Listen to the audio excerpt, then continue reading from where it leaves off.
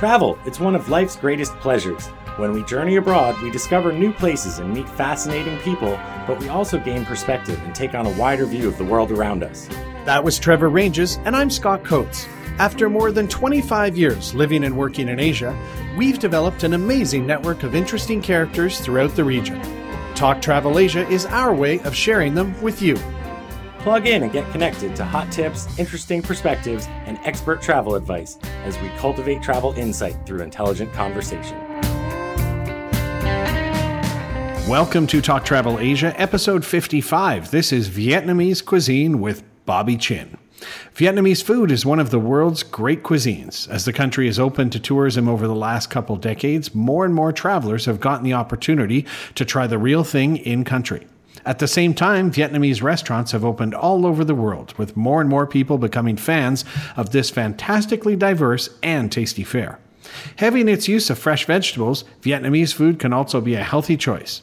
Today we'll discuss Vietnamese cuisine, its place in the world, and growing popularity with celebrity chef Bobby Chin. I'm Scott Coates in Bangkok, and I'm recording as usual with my partner in another country. Yep. Hey, Scott. Trevor Ranges here, recording from Bali.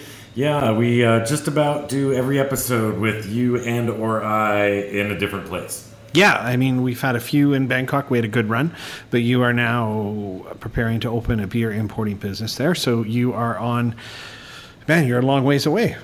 Yeah, I'm down here in Bali. It's really nice. I can't wait for you guys to come down and join us. It's interesting. We found a really good Vietnamese restaurant near our place. As you know, I don't know if all of our listeners know, I did my MBA with the University of Hawaii in Ho Chi Minh City. Right. And when I was doing my MBA in Ho Chi Minh City, I rented a room from a Vietnamese American guy who moved to Bali a number of years ago, and now I'm living in his house. Wow, that is a weird roundabout. So, yeah, and because he's a Vietnamese American, I guess, he likes Vietnamese food, also having lived in Vietnam. So his friend has a Vietnamese restaurant nearby here, and we've eaten there a few times, and it's really good. I love Vietnamese food.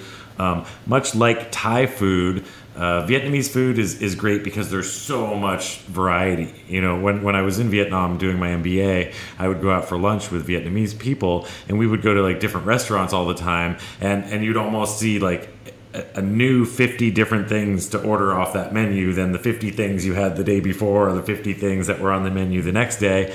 And it's just, there's so much variety. There's so many different flavors. It's great to eat family style with a group of people, so you can order 50 different dishes and sample little bits of them. And it's just, it's a great thing. And I'm glad I have a good Vietnamese restaurant near here in Bali. Yeah, man, that's awesome. One weird thing I think is there's something about Bangkok is I don't think Bangkokians or Thais really like Vietnamese food very much because there's a couple restaurants, but that's just about it. And, thinking about Vietnamese food, I like it, but it's really weird. I've been quite a number of times and I can't, beyond pho and I can't really name you too many dishes. And I realize I'm going there in a couple of weeks and I really got to make a better effort to get to know it. And probably 25 years ago, I was probably early 20s in Calgary, Canada. And someone introduced me to a little shop called Pho Pasteur Saigon. And to this day, it's my favorite pho. And I assume it's pretty authentic, but it's great. And, that's all I thought the food was. And then, I got a chance to go to the country when I was, 21. And then you try all the different things. And I'm ignorant enough that I can't really tell you what they are. But, man, the Vietnamese food, the experience, it is so fresh. And there's so many bean sprouts and lettuce and fresh vegetable rolls and shrimp. And It to me was a cuisine that when I had it in Canada and then I went to the country, it completely lived up to the taste. But somehow must have had authentic food in Canada because I felt like it was very similarly taste. How about you? When was your first time having it outside of Vietnam? And then when did you first have it in Vietnam? And how did they kind of compare? I don't know. They have Bale, it's called Bale, B-A-L-E, okay. Sandwich shops in Hawaii, and it's the banh mi, the Vietnamese baguette, vegetable grilled pork inside sandwiches. Okay. And so that was kind of the extent of my Vietnamese food before coming to Southeast Asia. I hadn't eaten a lot of Vietnamese food, to be honest. And pho, obviously. Everybody has pho. But yeah, when I got to Vietnam, again, it was just, it's really overwhelming, the variety. And if you're new to Asia and you're not used to eating street food, like it can be a little intimidating. Yeah. But I was lucky in that I had Vietnamese classmates and I went out with them every day, and I could just let them order and then just try everything and find the things that you like. The drawback to that was just I didn't always know the names of everything, and it was hard for me to follow up an order. But I just remember the shops that I liked, and I'd go back there. And again, the food's relatively inexpensive, and again, yeah, everything's super fresh, right? There's lots of fresh vegetables, which I enjoy, and it's really healthy, so I like that. There's also that chain, which is, I think, a good for introductory to Vietnamese food, called Ngon. Remember we went to the Ngon together in Cambodia, yeah. I believe Ngon means delicious in Vietnamese. But the cool thing I liked about Ngon was that they have it's kind of like street food inside of a restaurant, right. So you could walk around and see what they were preparing. And for new people to get to see, that looks interesting, that looks nice. It's cooler to order food by looking at it than just looking at a picture in a menu, right? Right. Well, I should take this trip coming up in 2 weeks as a real opportunity to actually get to know the food, because I realize I'm very comfortable with Thai street food. Somehow it seems just a little easier and cleaner. And when I've been in Vietnam, maybe just because it's a foreign country to me still, despite having been there many times, is I'm not really sure what to eat or what to try. So I think I'm a little apprehensive about it, but I should really get a bit more adventurous. Yeah, why not? Again, there's so much variety. I guess it could be sort of overwhelming. It's too bad. I wish I knew where all my business cards were from Vietnam. Somewhere with my MBA stuff, I have a stack of business cards from all the restaurants that I liked, and I wish I could hand those off to you, before you went. But again, we both eaten at Bobby Chin's places. I've eaten at both his restaurants in Ho Chi Minh and in Hanoi, and it's just. There's so much good food there. You just got to roll the dice and get out there and start eating everything you can until you find the things you like. And then maybe, keep that business card and write the name of the dish down on that card that you liked so that you can go back to that place and try it again. Yeah, well, enough of two guys that don't know what the heck they're talking about this. Let's bring in our guest. Our guest is Bobby Chin. He's one of the best known chefs and ambassadors of Vietnamese cuisine on earth. He's hosted television shows about food, Vietnamese cuisine, and travel. He rubs shoulders with celebrities, has cooked for world leaders, and he's had restaurants in Vietnam and in London. And today he joins us via Skype from London. So, Bobby, you're an interesting mix of Egyptian and Chinese, and I saw that you were born in New Zealand. You've grown up around the world. Can you give us a kind of quick background and how you even ended up in Vietnam to begin with? Well, I got a BA in finance and economics out of London, and the natural thing was to go into finance. And I worked as a research analyst in Boca Raton, Florida, which was, I guess, one of the fastest growing states in the United States at that time. And I didn't really like writing papers after college. So I opted for something a little bit more exciting and fun, which would be on the West Coast working for a hedge fund, which is on the buy side of the industry. But the hours were really terrible. You had to get up at 4 in the morning, so you can get out of bed by 5 to make it to the office by 6. But your day was finished by 1. But that, it was great, except there's no social life for me. And so I went to New York, and basically I've done all these different jobs in finance and just didn't really enjoy the work, or didn't enjoy the environment, or didn't enjoy something about it. Wasn't really money driven. So it became a quest to find out what I wanted to do. Okay. And that quest led me it was more like an algebraic equation where it was a source of elimination. Didn't know what I wanted, but I knew what I didn't want. And the way I could find that out was by actually doing it. And so I did stand-up comedy. I was studying in LA at the Groundlings. I was working as a waiter. And eventually I didn't know anything about food. I ate at great restaurants all the time, but I didn't really know the difference between stocks and consommes, or what makes a sauce, and technical stuff. And you know that stuff as a waiter. And I volunteered my time in the kitchen. And I was doing stand-up comedy and working as a waiter, and my father walks in and says, "So what? You're a stand-up comic waiter? Excuse the cliche. You're a shitty waiter, and you're not funny, and your education's far too expensive to think that you're a funny waiter. You're blowing it, kid. Vietnam is the future." My dad being kind of like Chinese and a businessman, you kind of like, it's just like watching a rat smell cheese. He just knew what he was talking about. Yeah. And he's like, this is an opportunity of a lifetime. You got to come and see this now. I've seen it all before. This is one of the greatest opportunities of a lifetime. And so I went to Vietnam, and I was like, all I knew about the country was a war. I didn't know anything about the people, the history, nothing. It was just, and I discover these ridiculously friendly, kind, generous, young, happy people that don't have don't seem to have a problem in the world. I love their food. I love their lifestyle. And I figured that I could be a chef there. I figured I could go open a restaurant, and if this was going to be the place, there was no one that would come from this type of background. I wouldn't imagine a chef would want to go work in a really difficult environment that worked in a really great restaurant. Right. So I just knew what I needed to do. I needed to go work in a great restaurant as a chef, learn as much as possible, and I'd go back there, and it was a great place to fail. If I failed, no one knew who I was. I can go back, I was successful in Vietnam. But so that was the whole motivation, and it was about, I figured that Vietnamese food would be the new food. I figured that what it was to me as a person understanding food, it seemed ridiculously technical, but it possessed all of the attributes of what makes a cuisine great. And this, to me, was a modern cuisine perfected thousands of years ago with contrasting colors, textures, temperatures, and it was healthy, it was gluten-free, it was low-fat, it was easy to make, and it was tasty. Cool. And all of a sudden, my culinary heroes were wearing, cooking in their pajamas, making the most ridiculous food on street corners all over the country. And I just wanted to go there and learn about it and then go back. But I ended up never leaving, until recently, of course. And how many years ago was that you sort of moved there and set up shop, so to speak? I think I first went in 1993 and then 94 and then set up shop where I worked for other people in 95, 96. And yeah, so about 20 years. Wow. You covered a couple of bases for us there when you were talking about why you fell in love with Vietnamese cuisine or how it's unique compared to other cuisines. But you've been there for so long, and the country has evolved so much. Have you seen the cuisine also evolve in that time that you've been there? Yeah, you'd kind of see these new dishes that you're like, what the hell's that? When did they come up with this one? When did that happen? All of a sudden a person's got margarine. You don't use margarine. Where would you get the margarine from, right?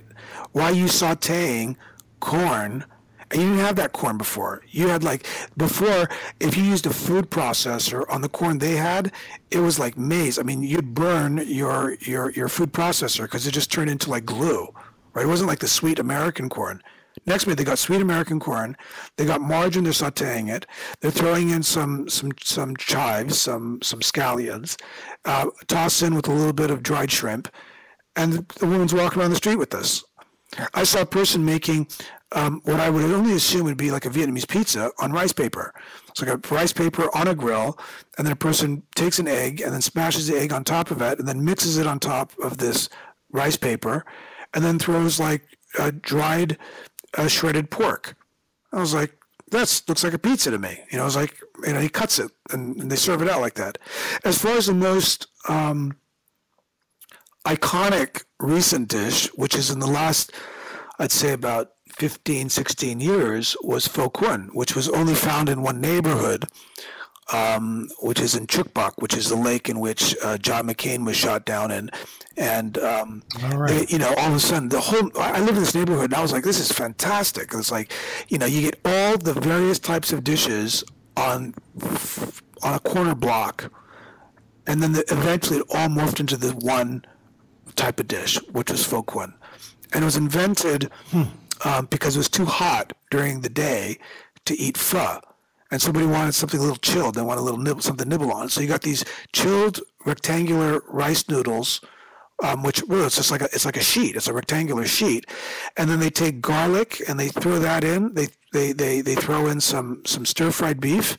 They stir fry it in together, and then they dump it into this rice noodle, and they throw some herbs in there and they roll them like cigars. Boom, one after the other, and you get a plate 5 or 6 of them for nothing. And then the whole neighborhood changed that one dish. And I was like, why would you do that dish? You had such an incredible dish before. You had incredible bancrun. And I was like, because everyone comes here to eat this one dish, because it's the only place you can get that one dish. I mean, you've been serving up food now, Vietnamese food, to people all around the world and promoting it for a while. What do you think is the biggest misconception that foreigners have about Vietnamese food before they've really been there and had the real thing? Well, I think that a lot of people that discovered Vietnamese food, obviously outside of Vietnam, they discovered it from the hands of a Southerner. So a lot of the cuisine is coming from the South. You get some people on the coast. Everyone that fled the country went back and they said, okay, we're going to create our own cuisine, right? We're going to introduce our cuisine, not to anybody else, but just for themselves, right? Mm-hmm. And I've just seen it here in London, because there's no refugees came to London. It was probably too cold and they had no correlation to the damn place, right? They went to France, They went to Australia, they went to America. There was some of Czechoslovakia and stuff, but and so the flavors of the South is totally different from the North. It's like northern and southern Indian food or northern and southern Thai food. It just changes. So the flavors in the North are much more subtle, much more harder to achieve as a chef. And then so people come with this idea that this is Vietnamese food, like, oh, your food's bland. You're like, you try making it like this. This is so much more difficult to try and get this. You have to think about the pho. You think about what makes that pho taste so uniquely different from chicken soup anywhere else. When it's done right, when it's done, in my opinion, really in the most subtle manner, where it was the birthplace of it, it's subtle. You have to tell them it has a little cinnamon. Oh, is that what it is? Yeah, and star anise and black cardamom, and it's seasoned with fish sauce. And so you have, and then there's the underlying haunting, I don't know if you can call it a flavor. It is a flavor, but it's so subtle, is the sweetness of charred shallots with charred ginger, which is something that is so unique that you're like, what is that? And you don't know, and you can't detect it. And to me, when it's really great subtlety like that, that's great. That's hard to get to. You know what I'm saying? So a whole north-south thing going on in Vietnam. Didn't even know that. That's cool. Sure. And, I've always found that, because I do spend quite a bit of time in Vietnam, the food in the country where the cuisine comes from is always better than the food you get elsewhere. I'm currently living in Bali. I have yet to find good Thai food here. And whenever I go back to Thailand, I'm so happy to eat real Thai food. Nonetheless, both like Thai food and Vietnamese food are very popular all around the world. So why do you think Vietnamese food has really resonated with global audiences? Even if it's not exactly authentic, nonetheless, people really love Vietnamese food. What do you ascribe to that? Because it's a shock in the palate. It's like, for example, you go work in a great French restaurant and the chef wants you to make perfect concasse and perfect brunoise and perfect, cuts of herbs. And when you take a bite, it tastes like this, boom, and you taste whatever it is. The Vietnamese don't give a shit. The Vietnamese go like, okay, well, how much dill do you put in? How much cilantro? They just throw it in there. So you taste a bite of something, it's boom. It could be dill. It could be shiso or perilla leaves. It could be mint. So it doesn't have to have the same flavor in each bite. So it's a shock to the palate. It's like those textures, the umami, the sweet and sour of a great dipping sauce, like say nuoc cham, which is the fish sauce, lime juice, water, and then it can have the garlic, it can have the chili. All that is like, why haven't I tasted that before? And the problem for the Vietnamese was that they've had this embargo on this country for 25, 30 years, and it was a cultural, embargo. So people didn't understand the food. The only way you can understand is if you went to a Vietnamese restaurant. And then people didn't do that. It's like when I went to Vietnam the first time, I was welcomed. When I came back from Vietnam to America, why the hell would you go there for? I was like, I wanted to see what the fuss was all about. Yeah. Why wouldn't I go? And there was more kind of like hostility to them. We went over there and bombed the shit out of their country for decades, and we're the ones with the problem. I was like, no, it's like I just didn't get it. So when people go there, They're like, what? Why didn't I know about this? Why vegetable noodles? I mean, just like just a carrot noodle, a cucumber noodle. Those types of salads, a green papaya, or a mango. I mean, those things of sweet, sour, and healthy, fresh, and contrasting textures and temperatures in the mouth is, to most people, wow. And that's the type of food that it is. And it's like, okay, like if you take just like, say, the baguette, the banh mi sandwich is one of the most popular sandwiches. I mean, Subway's has introduced it to their franchises. Oh, wow. I was like, what makes it great? I was like, well, they took a French idea and they made it Vietnamese. It's like they took the pate and they seasoned it with 5 spice, which is kind of like has a sweetening agent to it. And then they season it, instead of with salt, with fish sauce, which gives it the umami. But that wouldn't be enough for a Vietnamese person. They'd turn around and say, okay, we'll do like, a pork shoulder, a pork belly, a braised and caramel, whatever it is, or a meatball with those ingredients that are indigenous to them, and then top it with this pickling of sweet and sour carrots and cucumbers with chili and fresh herbs. So he tastes his sandwich. It's like, am I having a sandwich or a salad in a sandwich? When you talk about great dishes like ramen, I was like, wait a sec. Pho is just outrageous. It's so brilliant. I was like, people love that. So the Vietnamese, their culinary identity feels like, what is it? And it's like, well, they make salads really good, but it doesn't have to actually have salad. It can be like not arch salads, like leafy salads. They can have banana blossom salad. Right? So you got the salad department. You've got grilled. They're phenomenal at grilling. They can make stuff moist in the middle and crispy on the exterior and smoky, and then serve that with chilled noodles with that sauce once again. So the sauce has become a very integral part and very important part of any type of dish, right? Then they got the one dish wonders. So when a person goes to say, okay, what do you guys do? They do it all, and they do it whereby they make it seem simple, and it is simple, and we're only discovering it because of this embargo. Wow. Bobby, you're making me seriously hungry. I'm going to Vietnam in a couple of weeks. Well, look, shifting gears a little bit from food, beer and freshly made beer has had, a rich history in Vietnam. And then the last few times we've been there, craft beer is kicking off and lots of people are making beer. So do you think there's any kind of connection between Vietnamese's love for freshly made beer and homemade food? Like, do the two naturally kind of go together? Yeah. Look, you know what? I mean, when we started off, I was like, look, why Vietnam? I was like, look, I was for the food. But then I fell in love with the people. And the people and the culture, to me, I was like, I identify. I identify with any culture where a person walks down the street hitting 2 sticks or a stone, and you hear that sound, like, what the hell is that? It says, that's a guy that will deliver you your pho, right? Pho upon delivery, I dig a country like that. I like a country that has which is a coffee culture. They've been doing coffee forever. So they sit around and people always say, gee, the Vietnamese coffee is really strong. I'm like, no, it's not. It's coffee. Coffee is coffee. What they do is they put 5 cups to your 1 cup, and it's a drip coffee. So when you taste it, you do the chicken walk walking out of the place, right? Because it's just rich in caffeine and it's got the sugar, and they don't mind being patient. And you sit and you talk for 10, 15 minutes before you get to touch your coffee, right? So it's a coffee drinking society. It's a beer drinking society. Mm-hmm. So the people sit there and they can drink all this beer for nothing. So I mean, it's like, oh, it's a light beer. But it's kind of easy going.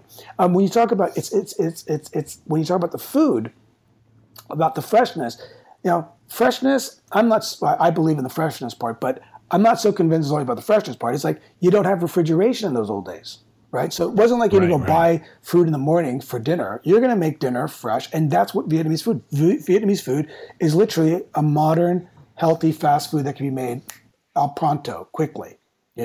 So. It's in everything they do. I'm not sure if I answered that. Sorry, I'm jet lagged. I blame it on jet lag. That's good. And I think it's interesting, again, that you brought up the coffee thing, because I think, most people in North America, let's say, when they think of coffee, would think of Colombia or something like that, right?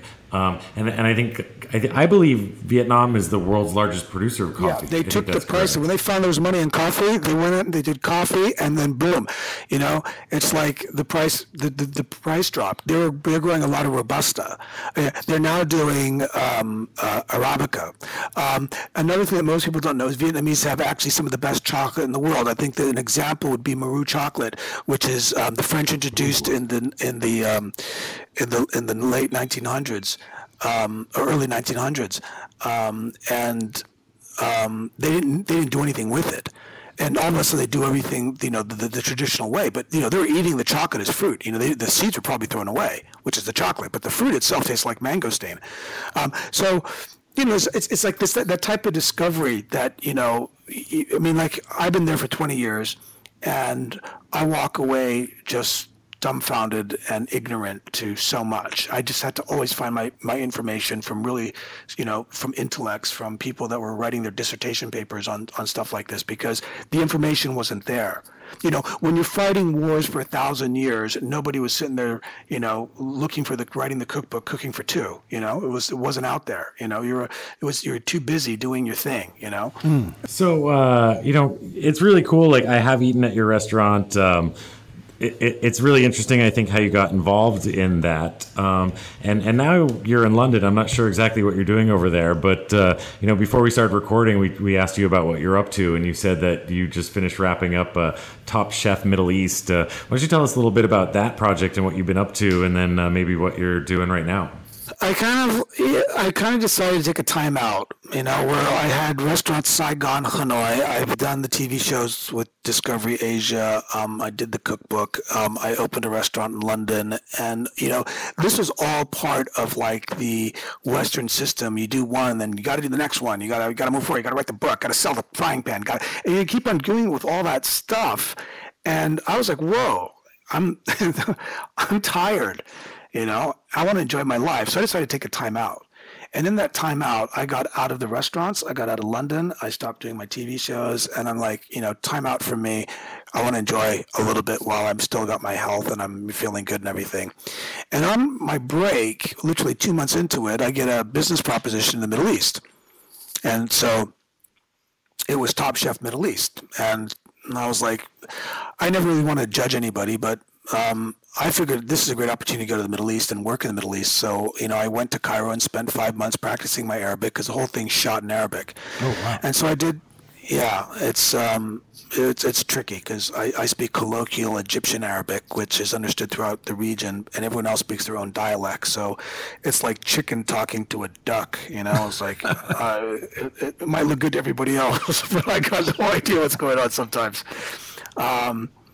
So I'm doing that, and then I've been thinking about television, because it's very difficult to do both. I don't know how any of these guys do both, but I think that in the West there's infrastructure for that celebrity chef, and there's people that want to, there's people that can manage that. There's people that that do this for chefs, and there's chefs that want to work for other chefs that want to roll out stuff, and they're very successful at that. And that wasn't me. I mean, I went to Vietnam just as a passionate guy that found passion cooking, and so I didn't really feel I could do that. So now I'm in the stage of like, what do I want to do? And it's like, okay, well, if I were to do television, what would those shows look like? So I'm talking to people about doing, different types of shows that allows me to continue to travel, and educate myself on my values. And the same thing, my same values have to be in place in a restaurant. So those core brand values that I've discovered that I have, when people start, saying, dude, you're a brand, you've got this. I was like, I don't know what that is. I didn't really study marketing in college. So, but I get it now. I was like, okay, these are things that I feel very strongly about in all of my restaurants. I mean, if you've been to any of my restaurants, they got to be fun. Yeah. If they're not fun, then I don't really want to be there. And I don't like seriousness. I don't like pretentious waitstaff. And just tell me what it is. Give me, and then we'll do the best. I like to do the best I can. I like to exceed people's expectation. I care. So if you've been to any of my restaurants, once again, all my restaurants are acoustic. I don't like to hear the noise of other people. And I want surround sound. I want great art. I want people to be happy. I want people to be motivated like Americans. Like American waiters, as an example, I consider them the best waiters because they're making a living kissing ass for 15% of the check, right? They'll do anything what you want. That's their job, right? And to do that to a communist country, I mean, that's what I did in Vietnam. So I was able to bring that in. And those are the types of things that I would like to do in a restaurant. So I've got like the restaurant ideas, I've got the TV ideas, and in the meantime, I'm traveling, doing events. I was just in Thailand doing the World Gourmet Festival. I'm off to Hawaii to do the Food and Wine Festival. And that's kind of like my outlet. That's kind of like keeping me on my toes to be able to cook and to articulate what I'm doing, Well, let me just, add one note. You were talking about fun, Bobby. And I've mentioned this to you before, is one of the best restaurant memories I have. It's quite a number of years ago now. Was in Hanoi at your restaurant there. And for $5 on the menu was, if you pay $5, the waiters and waitresses will tell you how good looking you look all night. And me and my mom both bought it. And to this day, we talk about it, man. It was such a unique thing, but such a fun touch. Awesome. Well, thank you. Yeah. That was to prevent people from taking my menus. Yeah, well, look, I really appreciate you making time. I know you're in London and you were in Bangkok a few weeks ago, and now you're bouncing off to Paris. Thanks so much, Bobby. Really appreciate your time. Travel safe. Hey, Scott, that was a pretty interesting conversation. He's a very energetic and interesting fellow. Yeah, he sure is. I mean, you ask a question and it gets answered, and then you get all this other information. And I just found myself at the end of every question and his answer just being extremely hungry. Like, his description is fantastic. And I think it's not an act. He is legitimately super, super passionate about Vietnamese food. Yeah, absolutely. You can definitely tell that. And it's an interesting story how he got involved in it, but he's certainly run with it. Yeah, I mean, big time. It's funny that you and I have both eaten at his restaurants. Unfortunately, with our parents, because I went there when my parents visited Hanoi. Oh, really? Yeah, it was such a great experience. And unfortunately, it's not open anymore. And, I think part of that is that you can be a great chef and restaurateur, but there's a business side and different things happen. But he always seems to have something interesting happening. And in fact, last week he was here in Bangkok at the former Four Seasons, the new Anantara, doing like a celebrity chef thing. So, I mean, the guy knows his stuff, and I can't wait to eat his food again. But, I mean, I loved how he is just so darn passionate about it, because you don't often meet people who are super passionate. But also, I really appreciated that he just took a break. I mean, he kind of mentioned that, there's celebrity chefs that have people helping them out doing the frying pans and all that. And he just sort of said, whoa, I got to take a break and step away from that. That's pretty cool. Yeah, at the same time, though, he still seems very passionate about Vietnamese food and the Vietnamese people, the culture. He was talking about coffee and beer and, all of it's true for sure. But it's really interesting to hear it from someone who, loves it all so much. Yeah, and I mean, I think this guy's got to write an autobiography, because it's a movie. I mean, I don't know a ton about him, but I mean, the guy was born in New Zealand. He was educated in the U.S. and in England. He worked on the stock market in America. Then he was, he studied improv comedy, and I mean, then he became a chef in Vietnam. I mean, and now he's a TV host. Like, this is a movie waiting to happen. No, I'm joking. Yeah, no, it's super interesting guy, and it sounds cool that he's continuing to push the envelope and do new and different things. So I guess for those of you listening, we encourage you to go to Vietnam if you get a chance to eat alone. I mean, like I was saying earlier, I think that the best food really is in country. Thai food's not the same except for in Thailand. Vietnamese food certainly isn't the same except for in Vietnam. And that's one of the beauties of traveling, don't you think, is getting to experience. Yeah, absolutely. I think there's a few countries like Italy, India, Thailand, Vietnam, where like just going for the food alone is enough reason to travel. And you know what? I mean, Bobby nailed it. I can't add any more to this. So why don't you walk us out of this episode, Trevor? Yeah, thanks everyone for joining us. That was episode 55, Vietnamese Cuisine with Bobby Chin. Join us again in 2 weeks, and Scott and I will be back at you with a brand new episode. Until then, I hope you're all well. Thanks for joining us on Talk Travel Asia. We look forward to sharing with you again soon. Hey Scott, do you remember the time we walked on top of the wall at Angkor Thom and kept